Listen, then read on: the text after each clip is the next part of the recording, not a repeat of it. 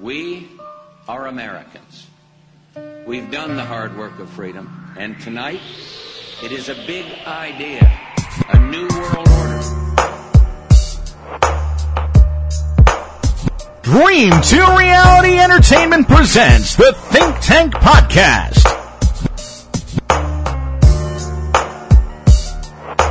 Starring your host, he's a podcaster, photographer, filmographer, writer, conspiracy fascist, entrepreneur, explorer, color commentator, picky eater, beer ninja, secret agent, and the world's most influential humanoid. He is Ryan, the Area Man.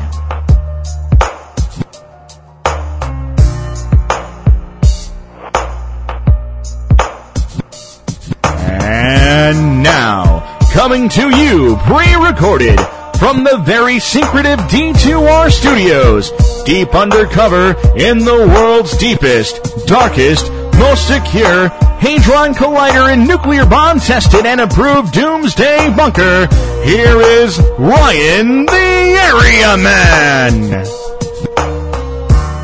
Welcome. I'm Ryan, the Area Man, and you're listening to the Think Tank Podcast. Thanks for listening. Thanks for clicking the download button. And today we're going to do something a little different. Let's see. How do I intro this? I'm going to play you a series of clips from a comedian pretty much I would say everybody knows or knew of. He was born May 12th, 1937. He died June 22nd, 2008. That alone may tell you, some of you out there, who it is. You may know. This has got to be so-and-so. Basically what I've done today is I've taken clips from a handful of his like comedy specials, comedy albums.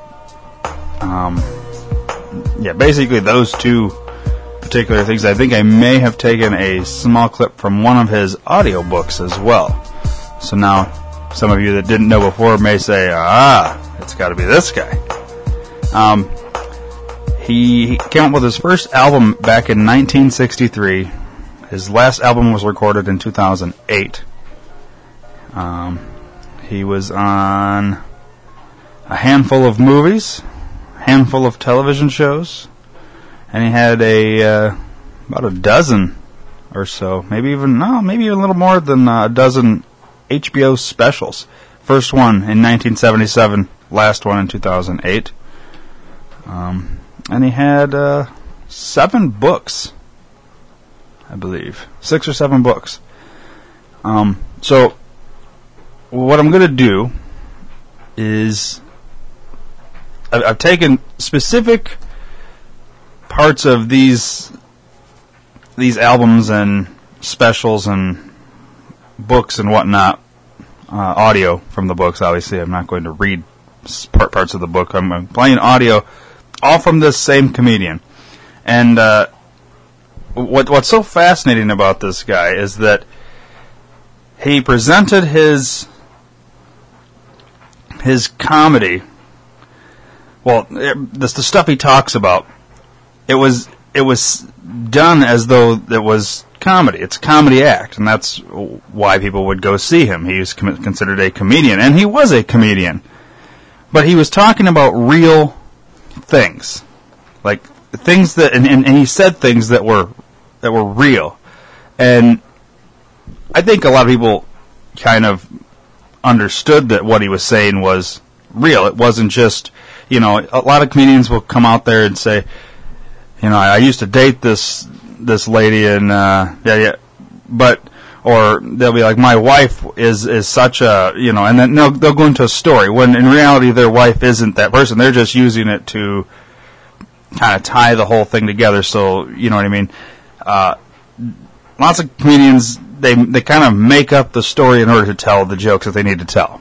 There's a fake backstory to everything, but they make it seem like that's their real life. Well, the way this guy presents his comedy, a lot of people could take it and perceive it the exact same way. He's just kind of observing things and, putting it all out there.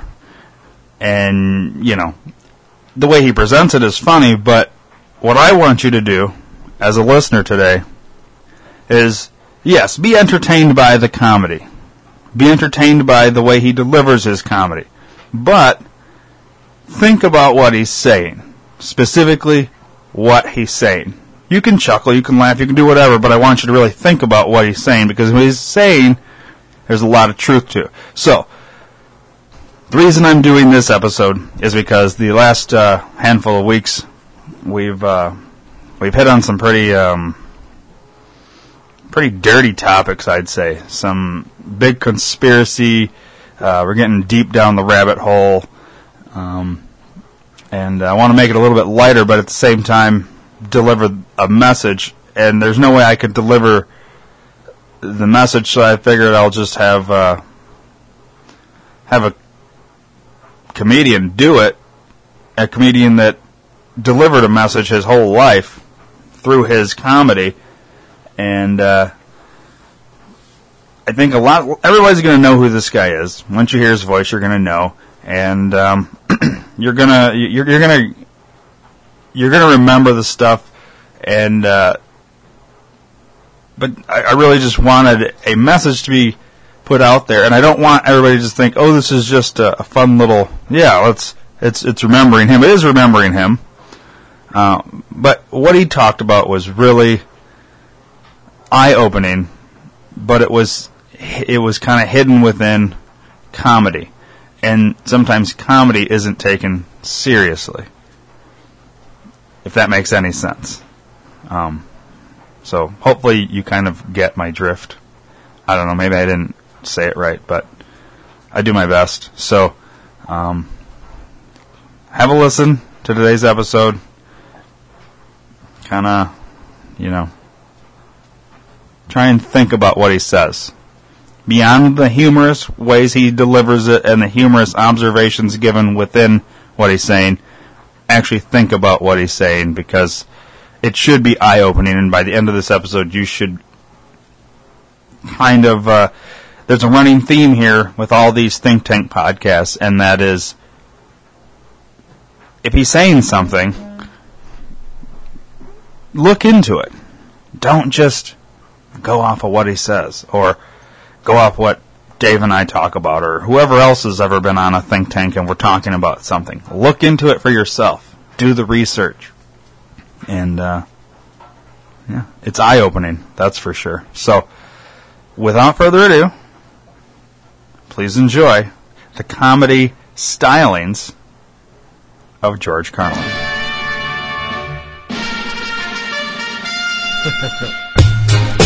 Freedom of speech, motherfucker. Okay. Something for the kids.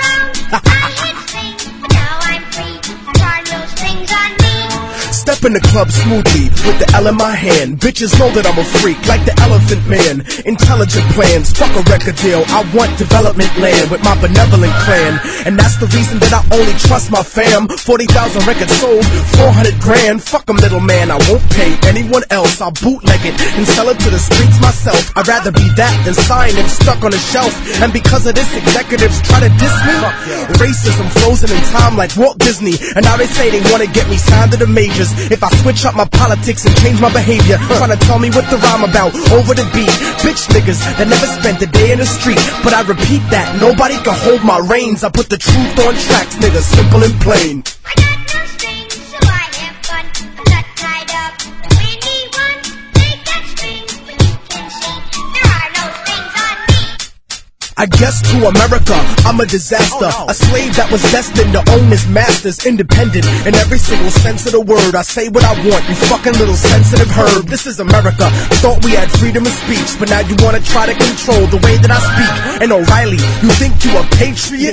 You ain't nothing but a motherfucking racist bitch. Full of hatred, pressing the button, trying to eject me. But I don't got no motherfucking deal with Pepsi. No corporate sponsor telling me what to do, asking me to tone it down during the interview. Trying trying to minimize the issue, but I'm keeping it large. I love the place I live, but I hate the people in charge. Speaking is hard when you got strings attached, so I'ma say it for you, cause I don't got none of that. And if you didn't understand when I spit at your brain, hey yo son, let this little nigga explain. I got no strings, so I have fun. I'm not tied up with anyone. Take that string so you can see there are no strings on me. Come on, son, y'all niggas know the way that I do. ImmortalTechnique.com live for you. And I know sometimes it be making you nervous, the way I smash puppet rappers that belong in a circus. You motherfuckers just can't compare. Looking for a fan base that's no longer there. I know that you're scared and you're hiding up in the cut, but this is freedom of speech, nigga. Tell them what's up. Word, nigga. Fuck John Ashcroft. Nigga, fuck Fox News. Fuck those snake-ass bitches trying to manipulate your opinion, telling you what to think. Word the fuck up, nigga. Like we invaded niggas cause we wanna free them. You racist motherfucker. You don't give a shit about those people. You can suck my dick. Relax, Tech, relax. Another rum and coke at the bar, nigga. It's my day off. Word up. Fuck. For the kids. For the kids.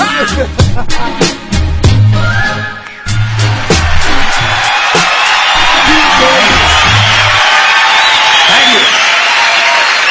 Thank you very much. Well, tell you what. Now, to balance the scale, I'd like to talk about some things that bring us together. Things that point out our similarities instead of our differences. Because that's all you ever hear about in this country is our differences. That's all the media and the politicians are ever talking about, the things that separate us, things that make us different from one another.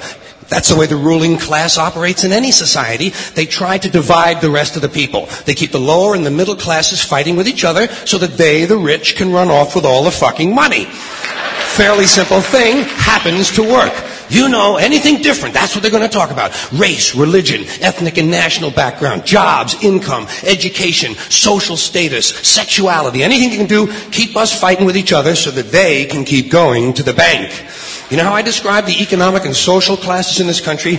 The upper class keeps all of the money, pays none of the taxes. The middle class pays all of the taxes, does all of the work. The poor are there just to scare the shit out of the middle class. Keep them showing up at those jobs.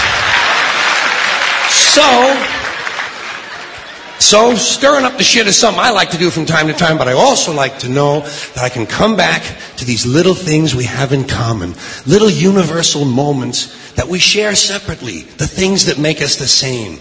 They're so small we hardly ever talk about them. Do you ever look at your watch and then you don't know what time it is? And you have to look again, and you still don't know the time. So you look a third time and somebody says, "What time is it?" You say, "I don't know."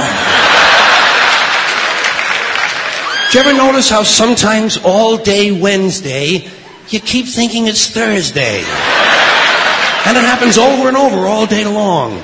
And then the next day, you're all right again. Do you ever find yourself standing in one of the rooms in your house and you can't remember why you went in there?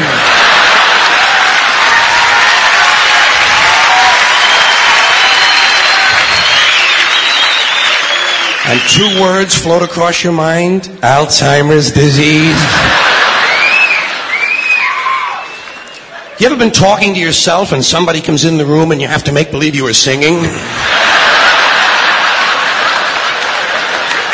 And you hope to God the other person really believes there's a song called "What Does She Think I Am?" Some kind of putz? Little experiences we've all had. You ever been sitting in a railroad train in a station and there's another train sitting right next to you and one of them starts to move and you can't tell which one it is?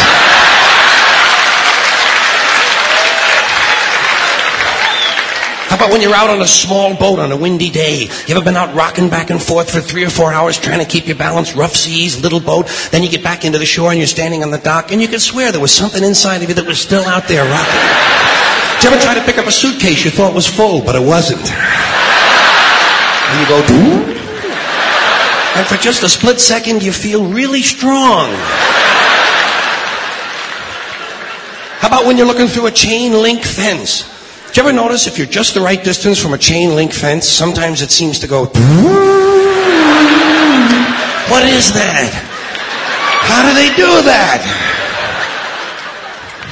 Did you ever try to tell somebody they have a little bit of dirt on their face? You can never get them to rub the right spot, can you? Say, you got a little bit of dirt right here. They always go, where, here? And you just want to slap the bastard.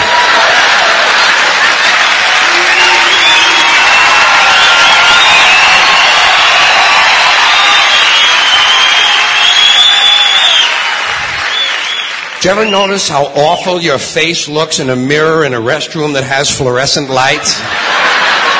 Every cut, scrape, scratch, scar, scab, bruise, boil, bump, pimple, zit, wart, welt, and abscess you've had since birth all seem to come back at the same time.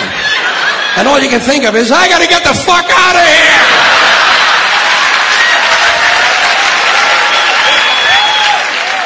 Do you ever notice sometimes when you're walking with your arm around your date, one of you has to change the way you're walking? Men and women don't walk the same.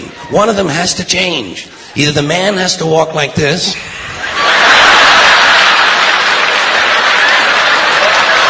or the woman has to walk like this. Joey, how are you?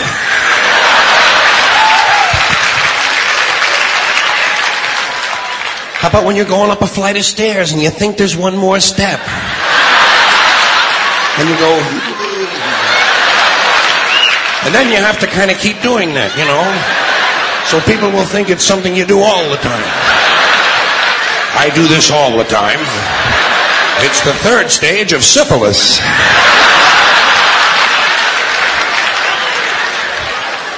Same thing happens when you're going down the stairs.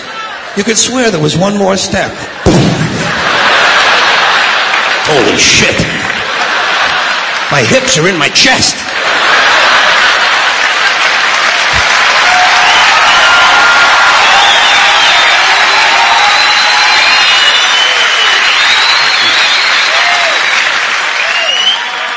When you drink grapefruit juice in the morning, do you go like this?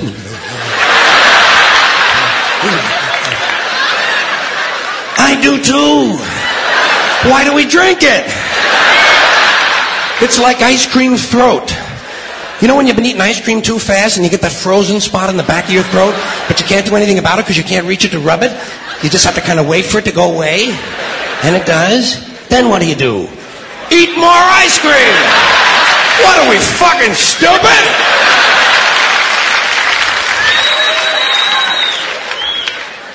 Do you ever fall asleep on a late afternoon and wake up after dark and you don't know what goddamn day it is?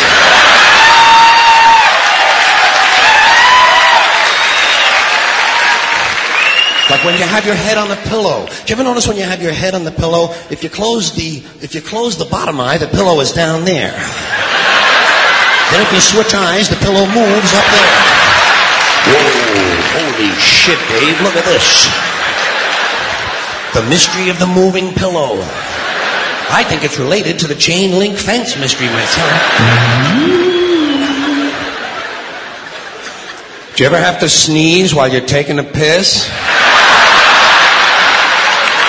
It's frightening, isn't it? It's frightening because actually you can't do it. It's physically impossible to sneeze while pissing. Your brain won't let it happen. Your brain says, stop pissing! We're going to sneeze now! Because your brain knows you might blow your asshole out.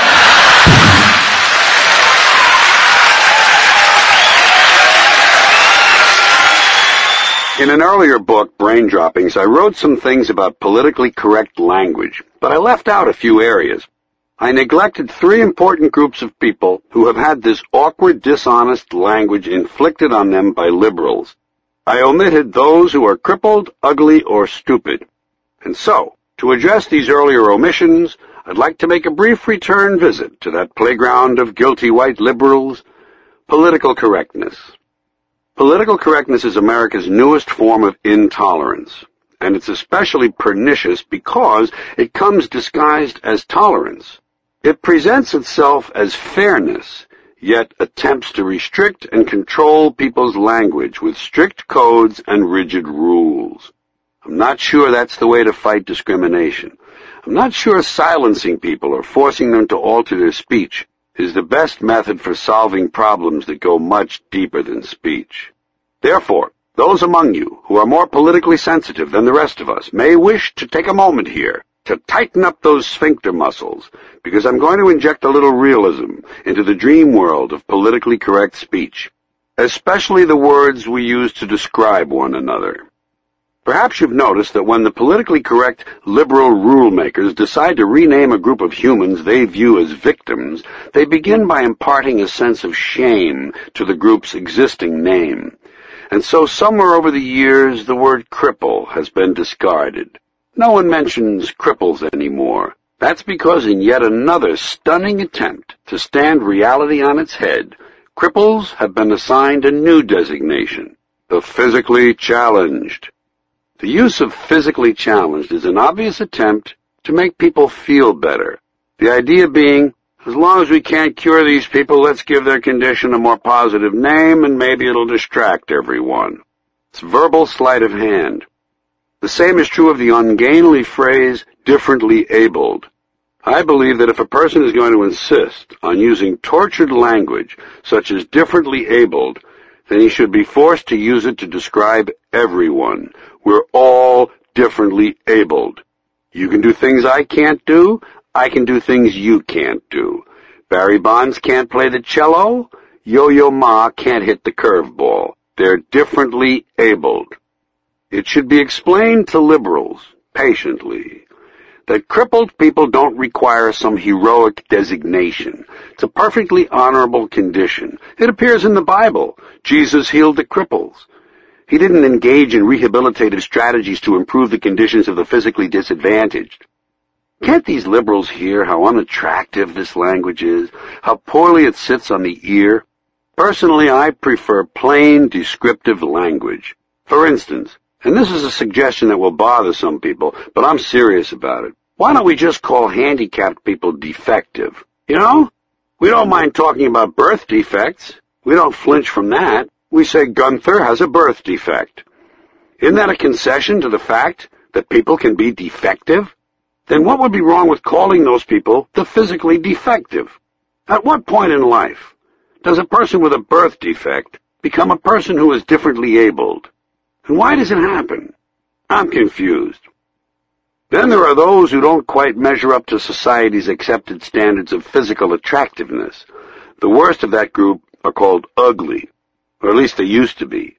The PC lingo cops have been working on this, too. And to demonstrate how far all this politically correct, evasive language has gone, some psychologists are actually now referring to ugly people as those with severe appearance deficits.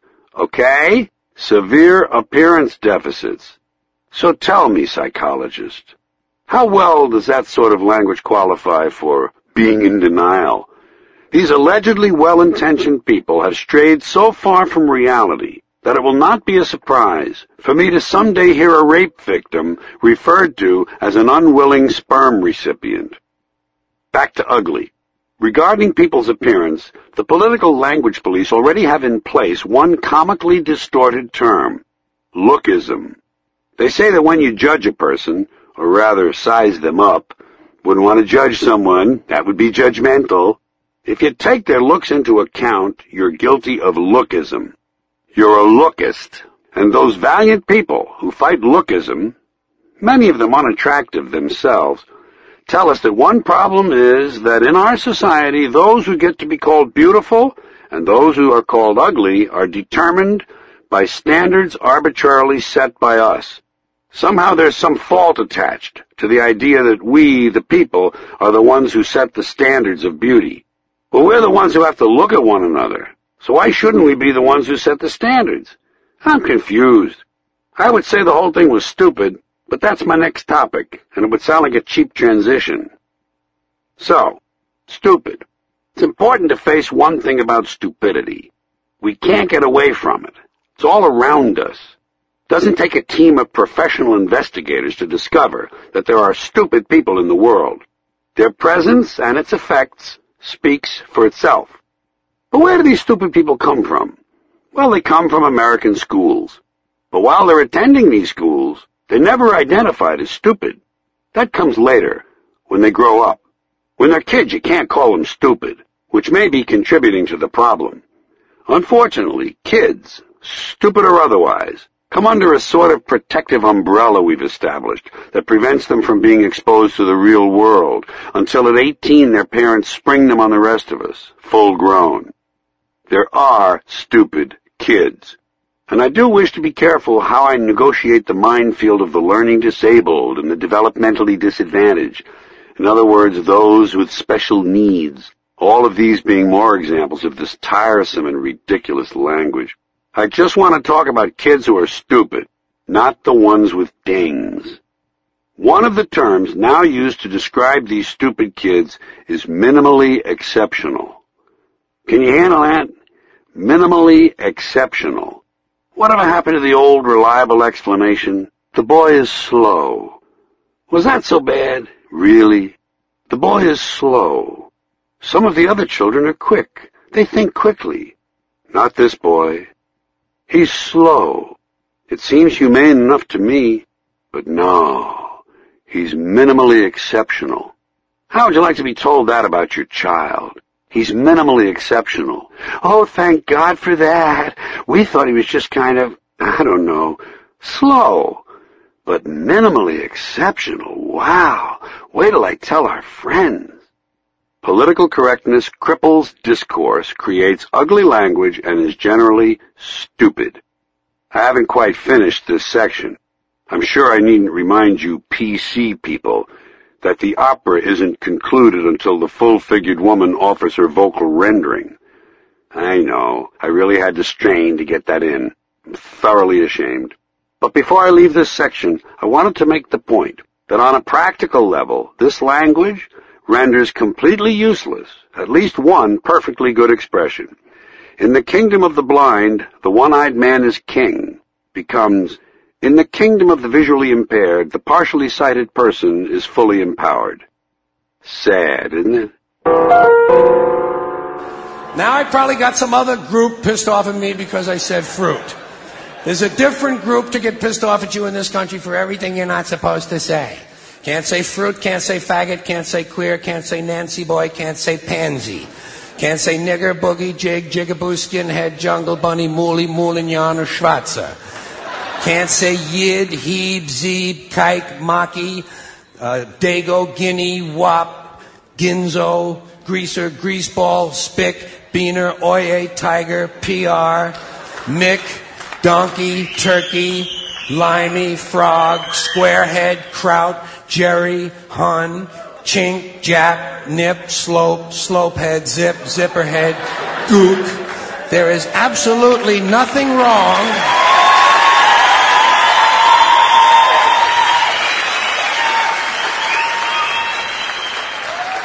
There is absolutely nothing wrong with any of those words in and of themselves. They're only words. It's the context that counts. It's the user. It's the intention behind the words that makes them good or bad. The words are completely neutral. The words are innocent. I get tired of people talking about bad words and bad language. Bullshit. It's the context that makes them good or bad.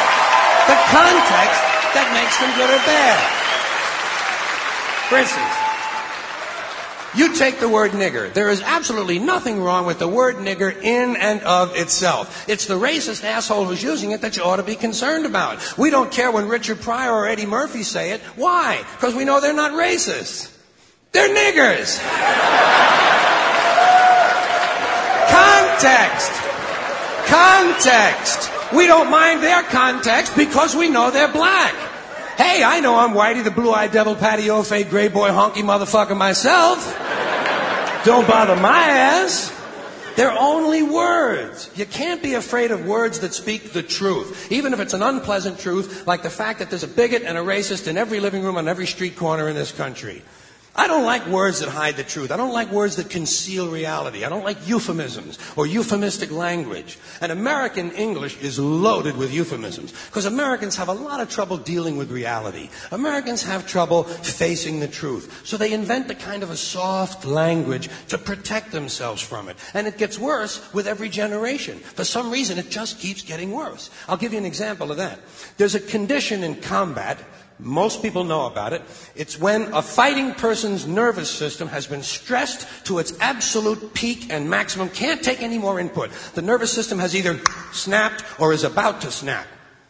In the First World War, that condition was called shell shock. Simple, honest, direct language. 2 syllables. Shell shock. Almost sounds like the guns themselves. That was 70 years ago. Then a whole generation went by, and the Second World War came along, and the very same combat condition was called battle fatigue. 4 syllables now. Takes a little longer to say. Doesn't seem to hurt as much. Fatigue is a nicer word than shock. Shell shock. Battle fatigue. Then we had the war in Korea, 1950. Madison Avenue was riding high by that time, and the very same combat condition was called operational exhaustion. Hey, we're up to 8 syllables now. And the humanity has been squeezed completely out of the phrase. It's totally sterile now. Operational exhaustion. Sounds like something that might happen to your car. Then, of course, came the war in Vietnam, which has only been over for about 16 or 17 years. And thanks to the lies and deceit surrounding that war, I guess it's no surprise that the very same condition was called post-traumatic stress disorder. Still 8 syllables, but we've added a hyphen. And the pain is completely buried under jargon. Post-traumatic stress disorder. I'll bet you if we'd have still been calling it shell shock, some of those Vietnam veterans might have gotten the attention they needed at the time. I'll bet you that. I'll bet you that.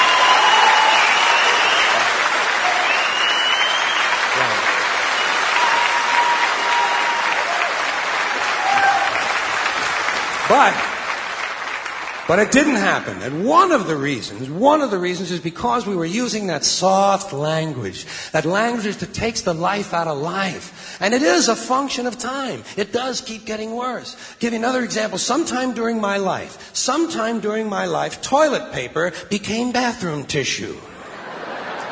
I wasn't notified of this.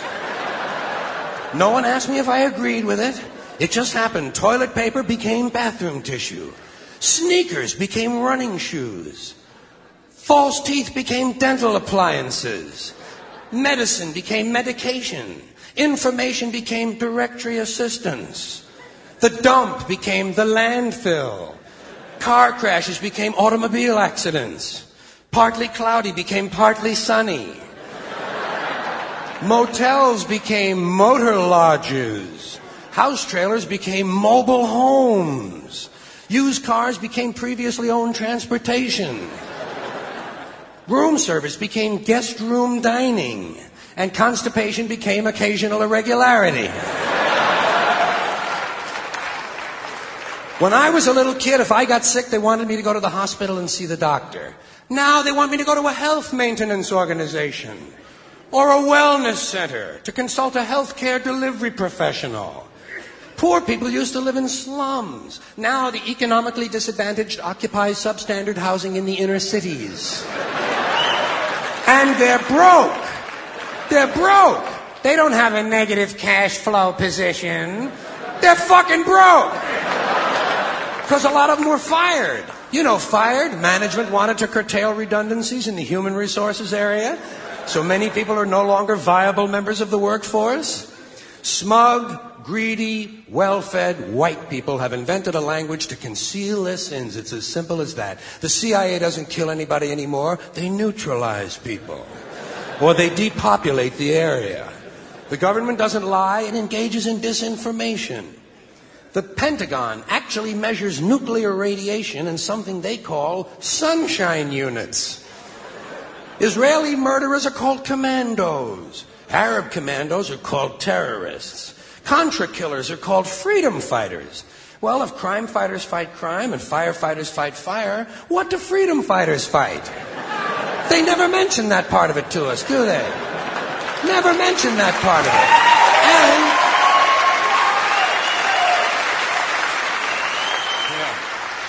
And some of this stuff is just silly. We all know that. Like on the airlines, they say they want a pre-board. Well, what the hell is pre-board? What does that mean? To get on before you get on? They say they're going to pre-board those passengers in need of special assistance. Cripples! Simple, honest, direct language. There's no shame attached to the word cripple that I can find in any dictionary. No shame attached to it. In fact, it's a word used in Bible translations. Jesus healed the cripples. Doesn't take 7 words to describe that condition. But we don't have any cripples in this country anymore. We have the physically challenged. Is that a grotesque enough evasion for you? How about differently abled? I've heard them call that differently abled. You can't even call these people handicapped anymore. They'll say, we're not handicapped, we're handy-capable. These poor people have been bullshitted by the system into believing that if you change the name of the condition, somehow you'll change the condition. Doesn't happen. Doesn't happen. We have no more deaf people in this country, hearing impaired. No one's blind anymore, partially sighted or visually impaired. We have no more stupid people. Everybody has a learning disorder. Or he's minimally exceptional. How would you like to be told that about your child? He's minimally exceptional. Oh, thank God for that. Psychologists actually have started calling ugly people those with severe appearance deficits. It's getting so bad that any day now I expect to hear a rape victim referred to as an unwilling sperm recipient.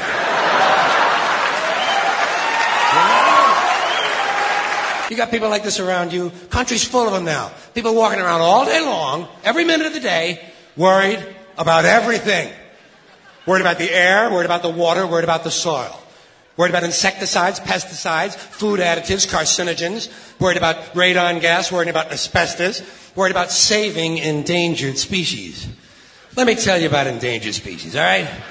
Saving endangered species is just one more arrogant attempt by humans to control nature. It's arrogant meddling. It's what got us in trouble in the first place. Doesn't anybody understand that? Interfering with nature. Over 90%, way over 90% of all the species that have ever lived on this planet, are gone. They're extinct. We didn't kill them all. They just disappeared. That's what nature does. They disappear these days at the rate of 25 a day. And I mean regardless of our behavior. Irrespective of how we act on this planet, 25 species that were here today will be gone tomorrow. Let them go gracefully. Leave nature alone. Haven't we done enough? We're so self-important. So self-important. Everybody's going to save something now. Save the trees, save the bees, save the whales, save those snails. And the greatest arrogance of all, save the planet. What? Are these fucking people kidding me? Save the planet? We don't even know how to take care of ourselves yet. We haven't learned how to care for one another. We're going to save the fucking planet? I'm getting tired of that shit. Tired. I'm tired of fucking Earth Day. I'm tired of these self-righteous environmentalists, these white bourgeois liberals who think the only thing wrong with this country is there aren't enough bicycle paths. People trying to make the world safe for their Volvos. Besides, environmentalists don't give a shit about the planet. They don't care about the planet. Not in the abstract, they don't. Not in the abstract, they don't. You know what they're interested in? A clean place to live. Their own habitat. They're worried that someday in the future they might be personally inconvenienced. Narrow, unenlightened self-interest doesn't impress me. Besides, there is nothing wrong with the planet. Nothing wrong with the planet. The planet is fine. The people are fucked. Difference. The planet is fine. Compared to the people, The planet is doing great. It's been here 4.5 billion years. Did you ever think about the arithmetic?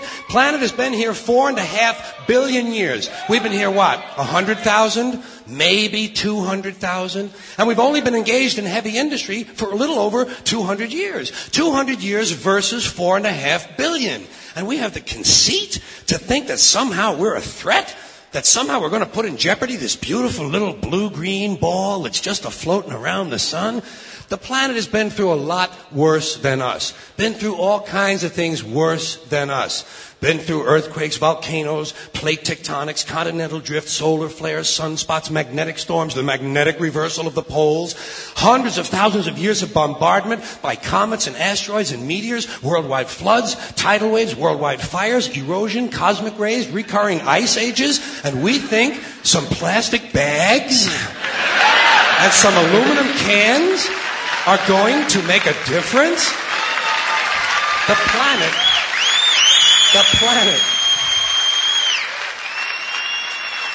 planet isn't going anywhere. We are. We're going away. Pack your shit, folks. We're going away. And we won't leave much of a trace either. Thank God for that. Maybe a little styrofoam. Maybe. Little styrofoam. Planet will be here and we'll be long gone. Just another failed mutation. Just another closed-end biological mistake. An evolutionary cul-de-sac. The planet will shake us off like a bad case of fleas. A surface nuisance. You want to know how the planet's doing? Ask those people at Pompeii who are frozen into position from volcanic ash how the planet's doing. Want to know if the planet's all right? Ask those people in Mexico City or Armenia or 100 other places buried under thousands of tons of earthquake rubble if they feel like a threat to the planet this week. How about those people in Kilauea, Hawaii who build their homes right next to an active volcano and then wonder why they have lava in the living room? The planet will be here for a long, long, long time after we're gone, and it will heal itself, it will cleanse itself, because that's what it does. It's a self-correcting system. The air and the water will recover, the earth will be renewed, and if it's true that plastic is not degradable, well, the planet will simply incorporate plastic into a new paradigm, the earth plus plastic. The earth doesn't share our prejudice towards plastic. Plastic came out of the earth. The earth probably sees plastic as just another one of its children. Could be the only reason the earth allowed us to be spawned from it in the first place. It wanted plastic for itself. Didn't know how to make it. Needed us. Could be the answer to our age-old philosophical question, why are we here? Plastic. Assholes. So, the plastic is here. Our job is done. We can be phased out now. And I think that's really started already, don't you? I mean, to be fair, the planet probably sees us as a mild threat, something to be dealt with. And I'm sure the planet will defend itself in the manner of a large organism, like a beehive or an ant colony can muster a defense. I'm sure the planet will think of something. What would you do if you were the planet trying to defend against this pesky, troublesome species? Let's see. What might... Viruses. Viruses might be good. They seem vulnerable to viruses. And viruses are tricky, always mutating and forming new strains whenever a vaccine is developed. Perhaps this first virus could be one that compromises the immune system of these creatures. Perhaps a human immunodeficiency virus, making them vulnerable to all sorts of other diseases and infections that might come along. And maybe it could be spread sexually, making them a little reluctant to engage in the act of reproduction. Well, that's a poetic note. And it's a start. And I can dream, can't I? See, I don't worry about the little things. Bees, trees, whales, snails. I think we're part of a greater wisdom than we will ever understand. A higher order. Call it what you want. Know what I call it? The big electron. The big electron. Whoa. Whoa. Whoa. It doesn't punish. It doesn't reward. It doesn't judge at all. It just is. And so are we. For a little while. Thanks for being here with me for a little while tonight. Thank you. I've been out out here all this time, and I haven't been complaining about anything yet, so I think it's time to go into the complaint department. This is just a series of things that are pissing me off, okay? A series of things that are pissing me off, because I don't have pet peeves. I have major psychotic fucking hatreds, okay? And it makes the world a lot easier to sort out. First thing on my list tonight, airport security. Tired of this shit. There's too much of it. There's too much security at the airport. I'm tired of some guy with a double-digit IQ and a triple-digit income rooting around inside of my bag for no reason and never finding anything. Haven't found anything yet. Haven't found one bomb in one bag. And don't tell me, well, the terrorists know their bags are going to be searched, so now they're leaving their bombs at home. There are no bombs. The whole thing is fucking pointless. And it's completely without logic. There's no logic at all. They'll take away a gun, but let you keep a knife. Well, what the fuck is that? In fact, there's a whole list of lethal objects they will allow you to take on board. Theoretically, you could take a knife, an ice pick, a hatchet, a straight razor, a pair of scissors, a chainsaw, 6 knitting needles, and a broken whiskey bottle, and the only thing they're going to say to you is that bag has to fit all the way under the seat in front of you. And if you didn't take a weapon on board, relax. After you've been flying for about an hour, they're going to bring you a knife and fork. They actually give you a fucking knife. It's only a table knife, but you could kill a pilot with a table knife. Might take you a couple of minutes, you know. Especially if he's hefty, huh? Yeah, but you could get the job done if you really wanted to kill the prick. Shit, there's a lot of things you could use to kill a guy with. You could probably beat a guy to death with the Sunday New York Times, couldn't you? Or suppose you just had really big hands. Couldn't you strangle a flight attendant? Shit, you could probably strangle 2 of them, one with each hand. You know, if you were lucky enough to catch them in that little kitchen area before they give out the fucking peanuts, you know. But you could get the job done if you really cared enough. So why is it they allow a man with big, powerful hands to get on board an airplane? I'll tell you why. They know he's not a security risk because he's already answered the 3 big questions. Question number 1, did you pack your bags yourself? No. Carrot Top packed my bags.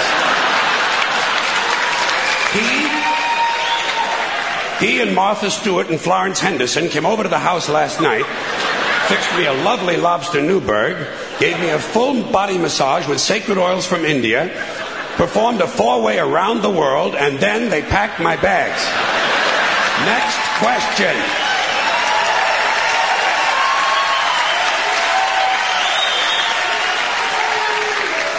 Have your bags been in your possession the whole time? No. Usually the night before I travel, just as the moon is rising, I place my suitcases out on the street corner and leave them there unattended for several hours. Just for good luck. Next question. Has any unknown person asked you to take anything on board? Well, what exactly is an unknown person? Surely everyone is known to someone. In fact, just this morning, Kareem and Yusuf Ali Ben Gaba seemed to know each other quite well. They kept joking about which one of my suitcases was the heaviest. And that's another thing they don't like at the airport, jokes. You know? Yeah, you can't joke about a bomb. Well, why is it just jokes? What about a riddle? How about a limerick? How about a bomb anecdote? You know, no punchline, just a really cute story. Or suppose you intended the remark, not as a joke, but as an ironic musing. Are they prepared to make that distinction? Why, I think not. And besides, who's to say what's funny? Airport security is a stupid idea, it's a waste of money, and it's only there for one reason, to make white people feel safe. That's all. The illusion. the feeling and illusion of safety, because the authorities know they can't make an airplane completely safe. Too many people have access. You'll notice the drug smugglers don't seem to have a lot of trouble getting their little packages on board, do they? No, and God bless them too.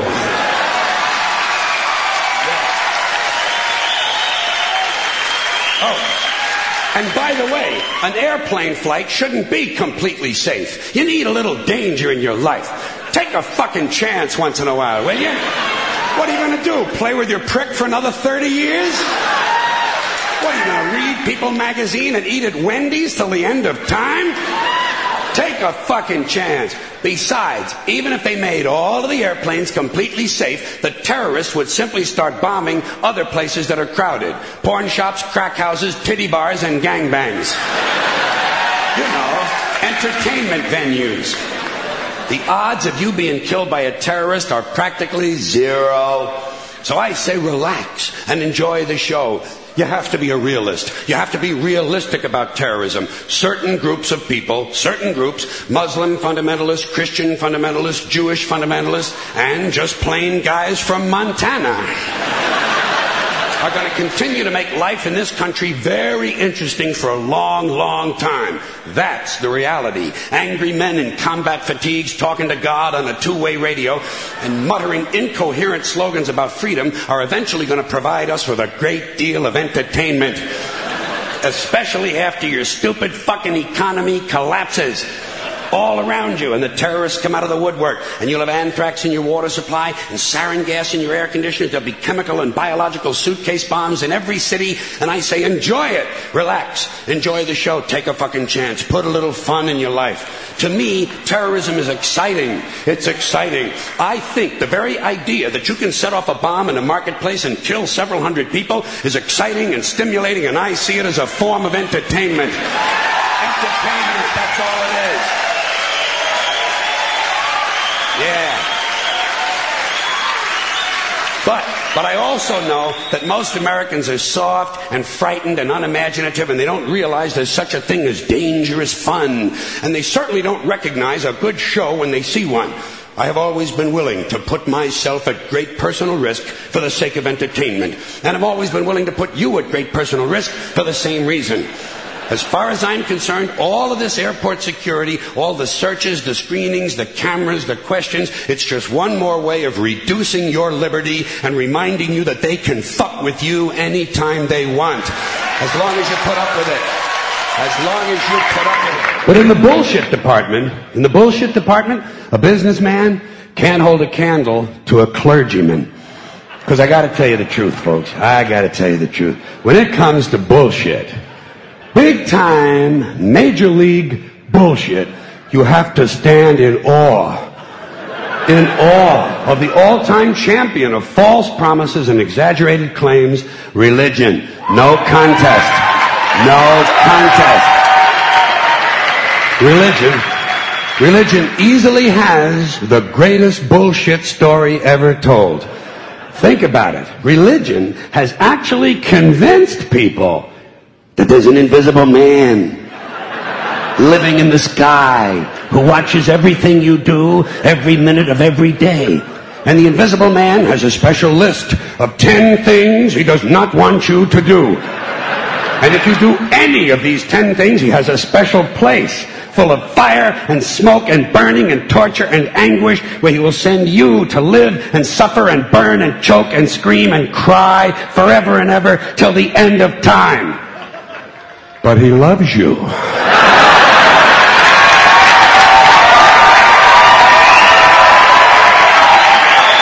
loves you. He loves you and he needs money. He always needs money. He's all powerful, all perfect, all knowing, and all wise. Somehow, just can't handle money.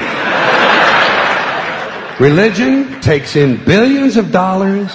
They pay no taxes, and they always need a little more. Now, you talk about a good bullshit story. Holy shit.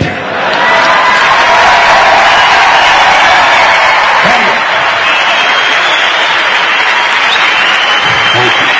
But, thank you. Thank you very much. But I want you to know something. This is sincere. I want you to know, when it comes to believing in God, I really tried. I really tried. I tried to believe that there is a God who created each of us in His own image and likeness, loves us very much, and keeps a close eye on things. I really tried to believe that, but I gotta tell you, the longer you live, the more you look around, the more you realize something is fucked up. Something is wrong here. War, disease, death, destruction, hunger, filth, poverty, torture, crime, corruption, and the ice-capades. Something is definitely wrong. This is not good work. If this is the best God can do, I am not impressed. Results like these do not belong on the resume of a supreme being. This is the kind of shit you'd expect from an office temp with a bad attitude. And just between you and me, in any decently run universe, this guy would have been out on his all-powerful ass a long time ago. And by the way, I say this guy because I firmly believe, looking at these results, that if there is a God, it has to be a man. No woman could or would ever fuck things up like this.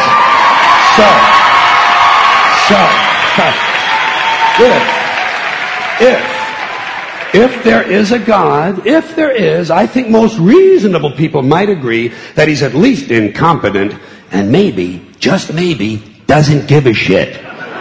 Doesn't give a shit, which I admire in a person and which would explain a lot of these bad results. So rather than be just another mindless religious robot, mindlessly and aimlessly and blindly believing that all of this is in the hands of some spooky, incompetent father figure who doesn't give a shit, I decided to look around for something else to worship. Something I could really count on. And immediately, I thought of the sun. Happened like that. Overnight, I became a sun worshiper. Well, not overnight. You can't see the sun at night. But first thing the next morning, I became a sun worshiper. Several reasons. First of all, I can see the sun. Okay? Yeah. Unlike some other gods I could mention, I can actually see the sun. I'm big on that. If I can see something, I don't know, kind of helps the credibility along, you know? So every day I can see the sun as it gives me everything I need. Heat, light, food, flowers in the park, reflections on the lake, an occasional skin cancer, but hey, at least there are no crucifixions, and we're not setting people on fire simply because they don't agree with us. Sun worship is fairly simple. There's no mystery, no miracles, no pageantry, no one asks for money, there are no songs to learn, and we don't have a special building where we all gather once a week to compare clothing. And the best thing about the sun, it never tells me I'm unworthy. Doesn't tell me I'm a bad person who needs to be saved. Hasn't said an unkind word. Treats me fine. So, I worship the sun. But I don't pray to the sun. Know why? I wouldn't presume on our friendship. It's not polite. I've often thought people treat God rather rudely, don't you? Asking trillions and trillions of prayers every day, asking and pleading and begging for favors. Do this, give me that, I need a new car, I want a better job. And most of this praying takes place on Sunday, his day off. It's not nice, and it's no way to treat a friend. But people do pray, and they pray for a lot of different things. You know, your sister needs an operation on her crotch. Your brother was arrested for defecating in a mall. But most of all, you'd really like to fuck that hot little redhead down at the convenience store. You know, the one with the eye patch and the club foot. Huh? Can you pray for that? I think you'd have to. And I say, fine, pray for anything you want. Pray for anything. But what about the divine plan? Remember that? The divine plan. Long time ago, God made a divine plan. Gave it a lot of thought, decided it was a good plan, put it into practice. And for billions and billions of years, the divine plan has been doing just fine. Now you come along and pray for something. Well, suppose the thing you want isn't in God's divine plan. What do you want him to do? Change his plan? Just for you? Doesn't it seem a little arrogant? It's a divine plan. What's the use of being God if every rundown schmuck with a $2 prayer book can come along and fuck up your plan? And here's something else, another problem you might have. Suppose your prayers aren't answered. What do you say? Well, it's God's will. Thy will be done. Fine. But if it's God's will and he's going to do what he wants to anyway, why the fuck bother praying in the first place? Seems like a big waste of time to me. Couldn't you just skip the praying part and go right to his will? It's all very confusing. So to get around a lot of this, I decided to worship the sun. But, as I said, I don't pray to the sun. You know who I pray to? Joe Pesci. Joe Pesci. Joe Pesci. 2 reasons. First of all, I think he's a good actor, okay? To me, that counts. Second, he looks like a guy who can get things done. Joe Pesci doesn't fuck around. Doesn't fuck around. In fact, Joe Pesci came through on a couple of things that God was having trouble with. For years, I asked God to do something about my noisy neighbor with the barking dog. Joe Pesci straightened that cocksucker out with 1 visit. It's amazing what you can accomplish with a simple baseball bat. So I've been praying to Joe for about a year now. And I noticed something. I noticed that all the prayers I used to offer to God and all the prayers I now offer to Joe Pesci are being answered at about the same 50% rate. Half the time I get what I want, half the time I don't. Same as God, 50-50. Same as the 4-leaf clover and the horseshoe, the wishing well and the rabbit's foot. Same as the mojo man. Same as the voodoo lady who tells you your fortune by squeezing the goat's testicles. It's all the same, 50-50. So just pick your superstition, sit back, make a wish, and enjoy yourself. And for those of you who look to the Bible for moral lessons and literary qualities, I might suggest a couple of other stories for you. You might want to look at The 3 Little Pigs. That's a good one. Has a nice, happy ending. I'm sure you'll like that. Then there's Little Red Riding Hood, although it does have that X-rated part where the big bad wolf actually eats the grandmother, which I didn't care for, by the way. And finally, I've often always drawn a great deal of moral comfort from Humpty Dumpty. The part I like the best, all the king's horses and all the king's men couldn't put Humpty Dumpty back together again. That's because there is no Humpty Dumpty and there is no God. None, not one, no God, never was. In fact, I'm gonna put it this way. If there is a God, may he strike this audience dead. See, nothing happened. Nothing happened. Everybody's okay. All right? Tell you what. I'll raise the stakes a little bit. If there is a God, may he strike me dead. See? Nothing happened. Oh, wait. Got a little cramp in my leg. And my balls hurt. Plus, I'm blind. Oh, now I'm okay again. Must have been Joe Pesci, huh? God bless Joe Pesci. Thank you all very much. Joe bless you. Thank you very much. I appreciate it.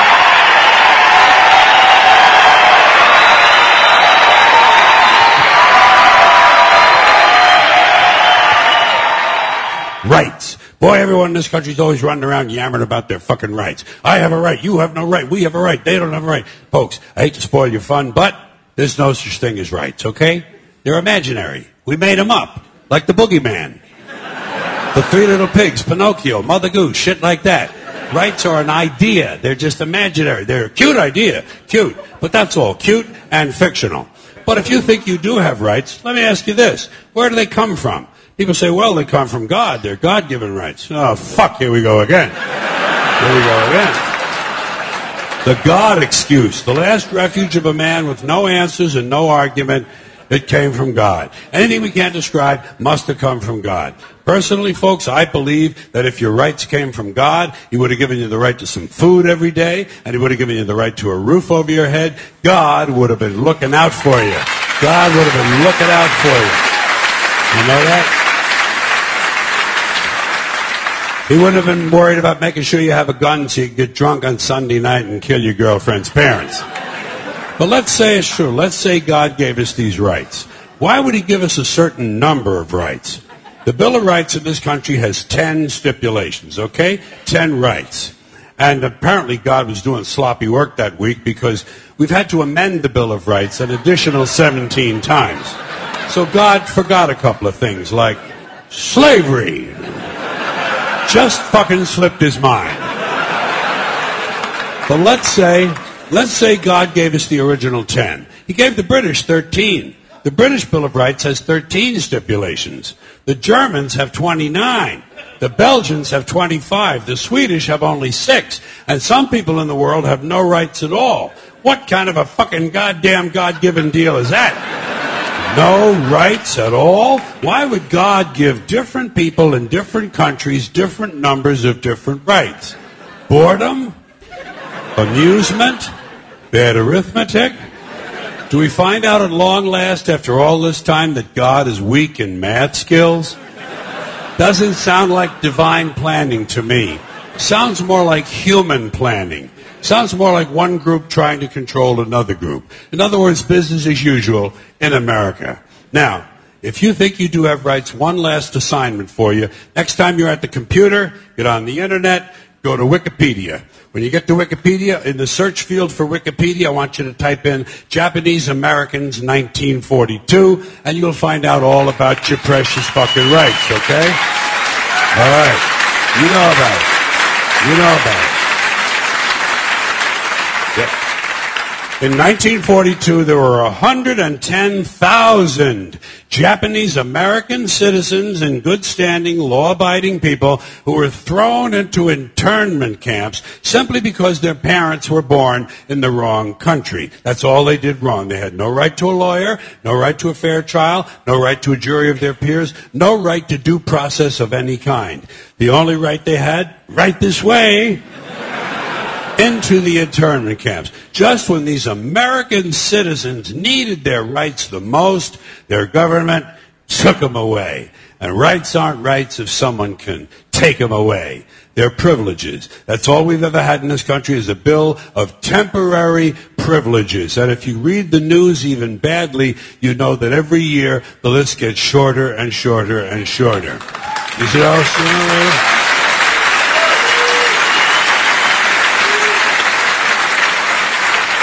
Yeah. Sooner or later, the people in this country are going to realize the government does not give a fuck about them. Government doesn't care about you or your children or your rights or your welfare or your safety. It simply doesn't give a fuck about you. It's interested in its own power. That's the only thing, keeping it and expanding it wherever possible. Personally, when it comes to rights, I think one of two things is true. I think either we have unlimited rights or we have no rights at all. Personally, I lean toward unlimited rights. I feel, for instance, I have the right to do anything I please.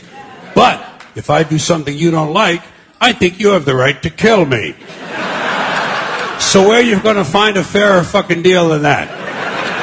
So the next time some asshole says to you, I have a right to my opinion, you say, oh yeah? Well, I have a right to my opinion, and my opinion is you have no right to your opinion. Then shoot the fuck and walk away. It's all bullshit, folks. It's all bullshit, and it's bad for you. Now, you wouldn't know it from some of the things I've said over the years, but I like people. I do. I like people, but I like them in short bursts. I don't like people for extended periods of time. I'm all right with them for a little while, but once you get up past around minute and a half, I got to get the fuck out of there. And my reason for this, is for one that you may share, possibly. I have a very low tolerance level for stupid bullshit. That's all. Stupid bullshit. You know? Tell the truth. Don't be bullshitting people. Like I say, there's enough bullshit as it is. There's enough bullshit as it is. In fact, there's just enough. Did you know that? There's just enough bullshit to hold things together in this country. Bullshit is the glue that binds us as a nation. Where would we be without our safe, familiar American bullshit?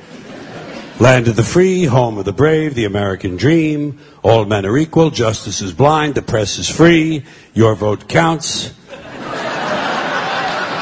Business is honest, the good guys win. The police are on your side. God is watching you. Your standard of living will never decline. And everything is going to be just fine. The official national bullshit story. I call it the American okey doke. Every one of those items is provably untrue at one level or another, but we believe them because they're pounded into our heads from the time we're children. That's what they do with that kind of stuff. They put it in the heads of kids. They pound it in there because they know kids are too young to be able to mount a sophisticated argument against these kind of ideas. And so kids, and up to a certain age, by the way, kids are going to believe everything a grown-up tells them. Everything. So kids never learn to question things. Nobody questions things in this country anymore. Nobody questions things. Why? People are too fat and happy. People are way too fucking prosperous for their own good. Everyone's got a cell phone that'll make pancakes and rub their balls now, you know? So, nobody wants to rock the boat. And people just, gizmo. Americans have been bought off and silenced by gizmos and toys. And as a result, no one's ever learned to question things. No one questions things in this country anymore. No one questions things. Now, okay. You remember Barbara Bush? I call her the silver douchebag. You remember her? Okay. Barbara Bush. She is the mother of Governor George Bush. I call him Governor Bush because that's the only elected office he ever held legally in our country, okay? George Bush, Governor Bush. Yeah. I don't care where they hang his portrait. I don't care how big his library is. He'll always be Governor Bush. I don't even capitalize his name when I type it anymore. So she's the mother of Governor George Bush. She's also the wife of his father, George H.W. Bush, who did become president in the normal, legal, traditional manner. And when he did, she came along for the ride as First Lady. And that's been the tradition up till now. A man has been elected, and the woman has come along for the ride as the First Lady. And usually, as in American life in general, the woman is condescended to, patronized, given something to do to keep her busy. A lot of times they give her a charity or a cause, something she can champion. Betty Ford was told to drink. Remember that? Yeah, that was Betty Ford's assignment. Betty, you get drunk and get totally fallen down, fucked up, shit-faced drunk, okay? You just get fucked up drunk, and we'll hose you down, baby. We'll hose you down. We'll put you in a facility, you'll get sober, and then we'll put your name on the facility. Liza Minnelli can get sober, and everything's going to be okay, right? That was her assignment. Barbara Bush's assignment was getting children to read. Remember that? Getting children to read. They figured she had had so much success with George.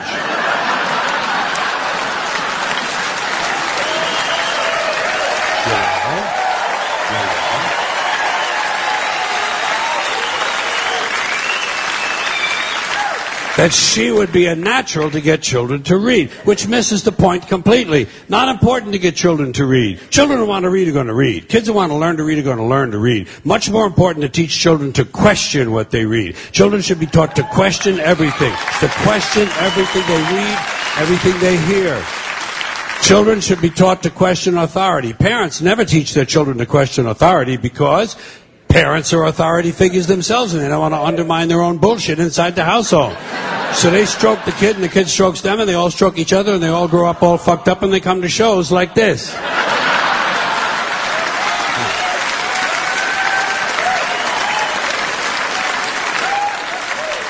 There's a reason. There's a reason for this. There's a reason education sucks, and it's the same reason that it will never, ever, ever be fixed. It's never going to get any better. Don't look for it. Be happy with what you got. Because the owners of this country don't want that. I'm talking about the real owners now. The real owners, the big wealthy business interests that control things and make all the important decisions. Forget the politicians. The politicians are put there to give you the idea that you have freedom of choice. You don't. You have no choice. You have owners. They own you. They own everything. They own all the important land. They own and control the corporations. They've long since bought and paid for the Senate, the Congress, the state houses, the city halls. They got the judges in their back pockets. And they own all the big media companies, so they control just about all of the news and information you get to hear. They got you by the balls. They spend billions of dollars every year lobbying to get what they want. Well, we know what they want. They want more for themselves and less for everybody else. But I'll tell you what they don't want. They don't want a population of citizens capable of critical thinking. They don't want well-informed, well-educated people capable of critical thinking. They're not interested in that. That doesn't help them. That's against their interest. That's right. They don't want people who are smart enough to sit around the kitchen table and figure out how badly they're getting fucked by a system that threw them overboard 30 fucking years ago. They don't want that. You know what they want? They want obedient workers. Obedient workers. People who are just smart enough to run the machines and do the paperwork and just dumb enough to passively accept all these increasingly shittier jobs with the lower pay, the longer hours, the reduced benefits, the end of overtime, and the vanishing pension that disappears the minute you go to collect it. And now they're coming for your Social Security money. They want your fucking retirement money. They want it back so they can give it to their criminal friends on Wall Street. And you know something? They'll get it. They'll get it all from you sooner or later because they own this fucking place. It's a big club, and you ain't in it. You and I are not in the big club. And by the way, it's the same big club they use to beat you over the head with all day long when they tell you what to believe. All day long, beating you over the head in their media, telling you what to believe, what to think, and what to buy. The table is tilted, folks. The game is rigged.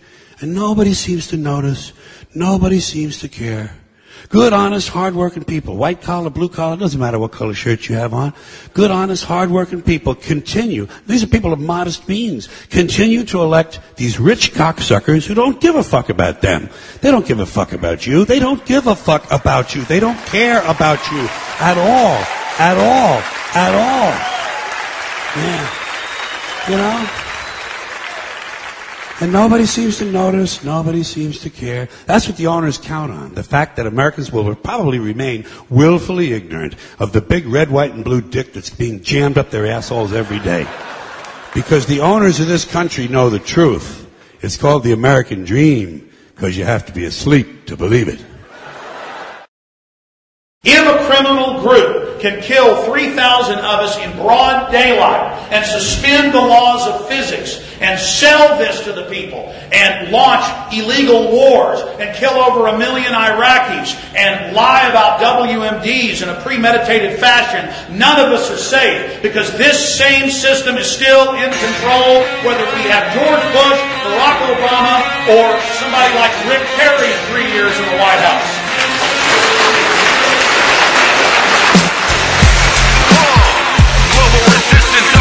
Motherfucker, know what I'm saying? Chris Geo, Big Mac. Where's my motherfucking soldiers at? It's time to scrap up and go to war, motherfucker. We're gonna bring it right to the motherfucking front line. It's like we're living in a cage with invisible walls. The wicked zeitgeist of life making grown men crawl on their knees begging please save us from the boogeymen funded by the CIA, funneled through Arabian banks like a shank to the neck. They hit you from the back, no sweat. Hold check and watch us shake and take away your freedom. You really don't need them when you're tucked away safe and protected by FEMA. Then you must be a dreamer like the great pretender. Ask the Second Amendment why I'll never surrender, but I'll never plead the Fifth. When it comes to September, I'ma yell it from the roof and expose the agenda. It's time to wake up and open your eyes to the matrix. This is going out to the truthers and patriots. Living free and dying hard, speaking through battle scars. An army of one becomes a global resistance. Time to wake up and open your eyes to the matrix. This is going out to the truthers and patriots. Living free and dying hard, speaking through battle scars. An army of one becomes a global resistance. Like I was chosen by God, I was sent with a message to destroy the New World Order and dispose of the wreckage. I've been broken and tested, reconstructed and vested, injected with truth. Now the truth has me restless, distressed and aggravated as I rally the masses out to make you see what I see when I wear my sunglasses. Watch me singing like a bee, but my name ain't Cash. When we confront the tyranny, give them 33 lashes of truth for the youth, for the red, white and blue. Fuck the mark of the devil and the NAU. Bilderberg, CFR, keep your new world order. We'll live as free men or we'll die as free soldiers. It's time to wake up and open your eyes to the matrix. This is going out to the truthers and patriots. Living free and dying hard, speaking through battle scars. An army of one becomes a global resistance. It's time to wake up and open your eyes to the matrix. This is going out to the truthers and patriots. Living free and dying hard, speaking through battle scars. An army of one becomes a global resistance. Let me tell you something, War. It's too late. You can kill people like me. You can shut us down. He put us in prison. The people got a taste of truth, and there's nothing on earth you can do to stop this information warfare migration. It's time to wake up and open your eyes to the matrix. This is going out to the truthers and patriots. Living free and dying hard, speaking through battle scars. An army of one becomes a global resistance. It's time to wake up and open your eyes to the matrix. This is going out to the truthers and patriots. Living free and dying hard, speaking through battle scars. An army of one becomes a global resistance.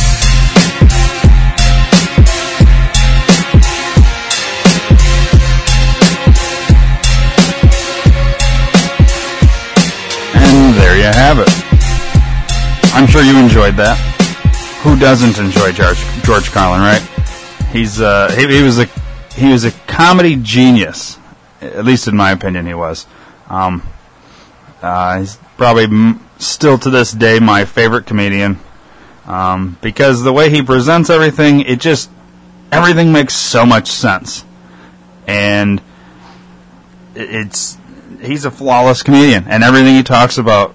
Well, I'd say not everything. There's a lot of stuff he talks about that is literally just for humor purposes, but he does have a lot of good ideas, and he makes a lot of really good observations, and he tells it like it is. And I'm not going to get into all of this nonsense, but there's been rumors in the past that he was killed for the things he talked about. I don't know if there's any validity to that. I don't have any interest in looking into it, per se, but if you've heard these rumors, these conspiracies or whatever, or if you've looked into it or suspected it or something like that, and you'd be curious for us to kind of break it down and look into it all, I'd be open to it, but me specifically, I'm not going that path and looking for it. But I'm not opposed to it. But I guess I don't want to do it if there's no interest in looking into it. And there's a possibility, I guess, that happened to him. I don't know. I like to think that that's not what happened, that he kind of just died of old age. And but he does talk about a lot of stuff that I would guess the ruling elite and people in power wouldn't want him talking about.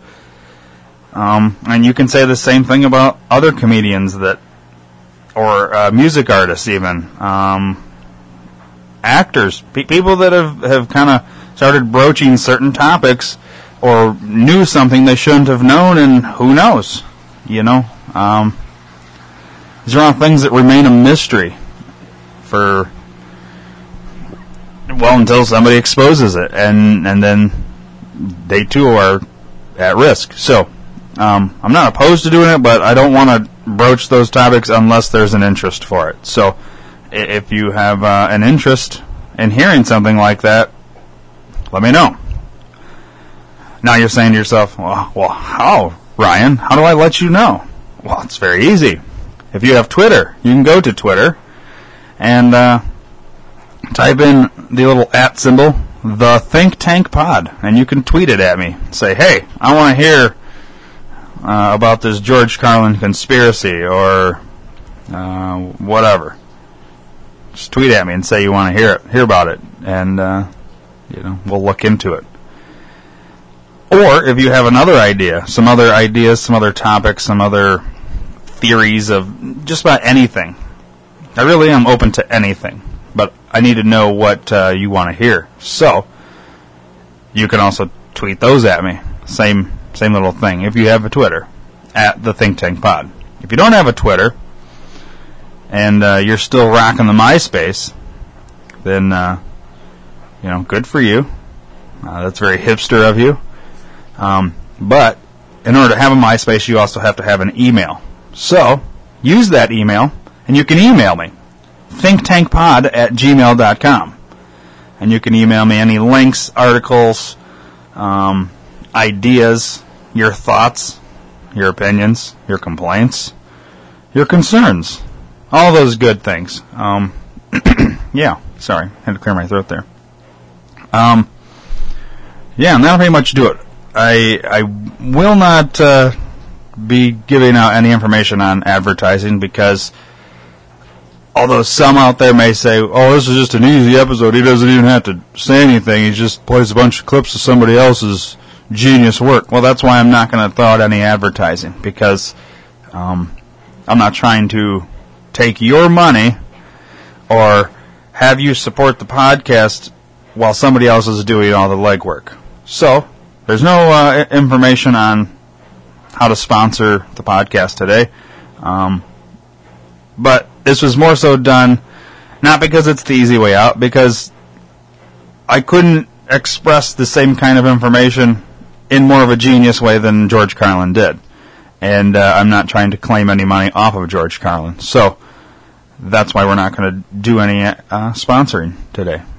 And if you want to sponsor, knowing that this isn't what it's all about, on this particular episode, that we put a lot of research and effort into all the other episodes, then go listen to one of those other episodes in the past several weeks, and you can get the information off of those episodes. So, thanks for listening, thanks for downloading and all that. Hope you enjoyed the episode, even though maybe you enjoyed it more because it wasn't me talking. I don't know. Whatever the case may be, hope you enjoyed today's episode. Hope you actually kind of understood what he was saying within what was wrapped up in a nice little comedy bow. And I hope you got something out of this. If you've never heard George Carlin before, then I'm more curious to hear from you than anybody, because how the hell did you never hear of George Carlin? And if you've heard George Carlin and you've heard all of the acts and HBO specials and all these audio books and all this that he's done, and these were nice little reminders, then I guess I did my job through George Carlin. So, thank you, George Carlin. Thanks, everybody, for listening. We'll see you next week. They are a secret network of international pirates who identify with no nation, no national flag, and no established religion. Their flag is the skull and crossbones, and their god, G-O-D, spells gold, oil, and drugs. 1, 2, alright. Yeah. That's right. Live from the belly. They got me behind the fence. I run shit from the inside. The fucking president of the infamous gang. Get away from my stank. I got that icky, cotton picky shit that had you days. I'm a quadruple OG, a old soul, call me the reincarnation of the pharaoh with an OE. The barrel full of hot lead, shoot a pothead. Talking that shit about hip-hop dead. Now it's live from behind the gate, permanent smiley face. Any nigga stunning on the guard, now you out of place. I beat a lot of cases, had to take a L. I see you in the hot set, yep, hold it down. Money is worthless, real power is people. Real strength is in the street, but everybody's equal. Fuck jury, fuck rims. Let's spend on our protection. Get armor, get cameras. Get with it, little nigga, this man shit. Real power is people. Real strength is in the street, but everybody's live from behind the wall. Sitting staring at the wall. I'm fit to pop out this bitch like a newborn. I'm fit to cut out all the smoking and the drinking, the wine and the spirits. It's evil when you think it, baby, so I'm telling the truth. You live it, then you see it. You breathe it, then you bid. I tell you, little secret, it's a secret. Government that worship an hour. They practice witchcraft to harness their power. Pedophiles rape little kids for energy. The satanic ritual, WTC. They lit the Pentagon on fire. That's lighting the pentagram on fire. All these bodies for what? So you can scare everybody in the one world, huh? All my crimes is on deck. So if you ain't come for a war, then run. Money is worthless, real power is people. Real strength is in the street, but everybody's equal. Fuck jury, fuck rims. Let's spend on our protection. Get armor, get cameras. Get with it, little nigga, this man shit. Real power is people. Real strength is in the street, but everybody's equal. You've been listening to the D2R Podcast Network, brought to you by Dream to Reality Entertainment. If you haven't already, please subscribe to the D2R Podcast Network on iTunes. Give us a rating and leave us a comment. We'd really appreciate it. Your word of mouth is our only advertising, so please do us a solid. Share us with everyone you know. Thanks for listening.